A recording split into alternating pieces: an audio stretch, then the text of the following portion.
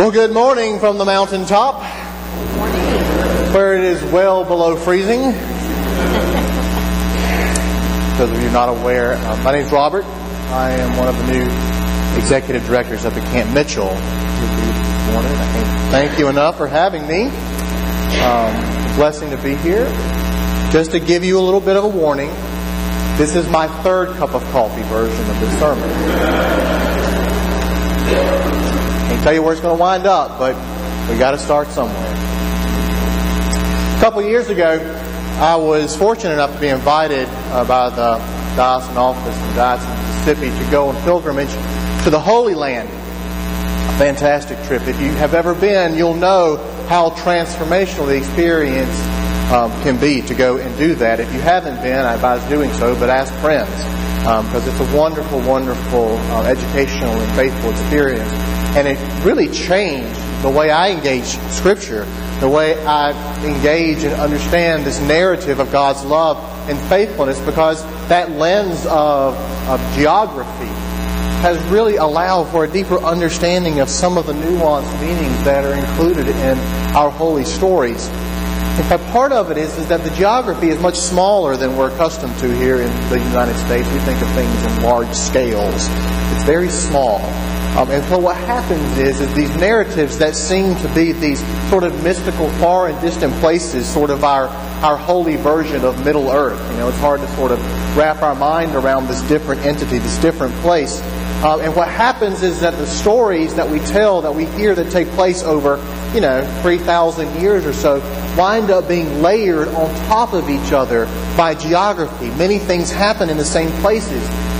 And God knows this, and the people who are writing down these narratives know this too. And what we find is that from generation to generation, from tier to tier, from layer to layer, the meanings begin to enhance one another. That the narrative piece that's built upon the same space as the previous one begins to transfer some of its meaning. And so we wind up with these very rich pieces of information that if we're not paying attention, we can completely miss.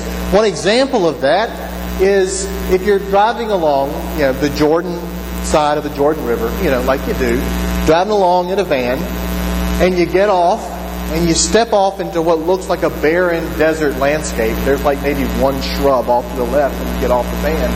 And you're looking out, and it doesn't seem to be going much of anywhere, but really about 50 to 100 yards beyond is this really muddy ditch.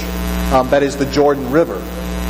It's not pristine, shiny, and clean like we like to think it is. It really is like an irrigation ditch by the time you get down there.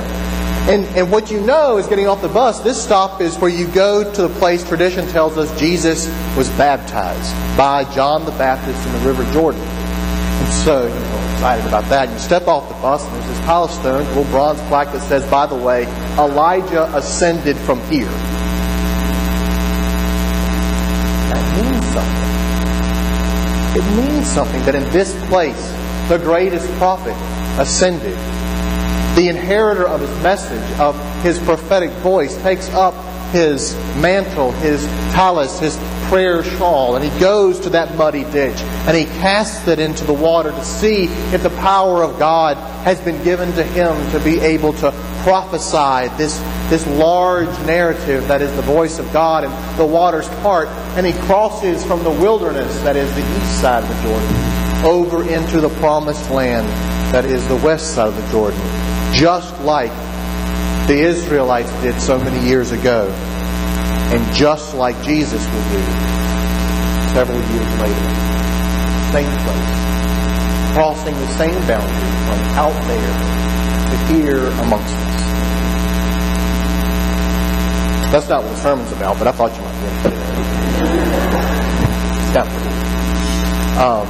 But what I am saying is that the gospel writer of Matthew knows this. He gets the layers piece.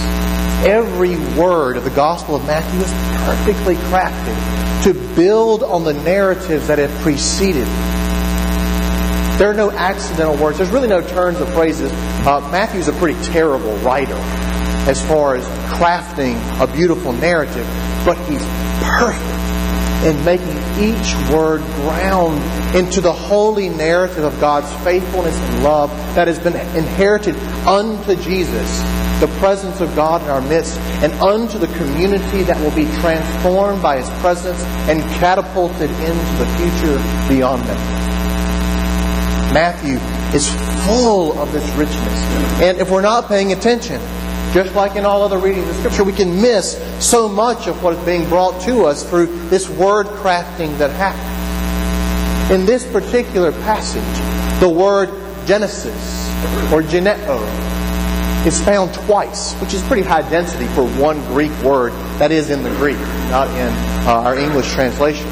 But that word, that one word, is clearly drawing from the same word that is used in the Greek version of the Old Testament, the Septuagint, the Hebrew Scriptures translated in Greek for a Greek-speaking world. That geneo, or Genesis, was used to title the very beginning narrative of creation.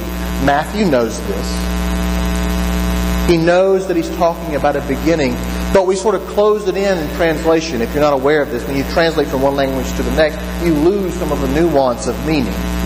And when it's translated to the Greek from Hebrew, you lose some of the meaning.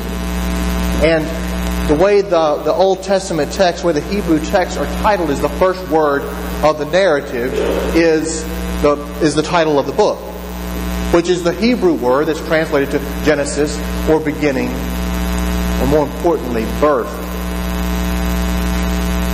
And that's where we get off track. You hanging on with me? Because the word, who can tell me what the first words of the Bible are? Anybody got it? First words. In the beginning, God created, right? Wrong. You've been under the false assumption all these years. Because actually, in the original text, there's not a definite article, there's an indefinite article. For all you English people out there, you're welcome. It's not in the beginning God created. It's in a beginning God began to create. That Hebrew understanding that at the very beginning of all of this narrative, of all things they understand to be, is part of the ongoing, expansive, eternal, creative narrative of God being.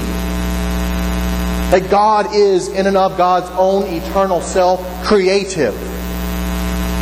And it is that reality that is projected onto this passage that foretells yet another beginning. The beginning of the narrative of Jesus Christ. Amen.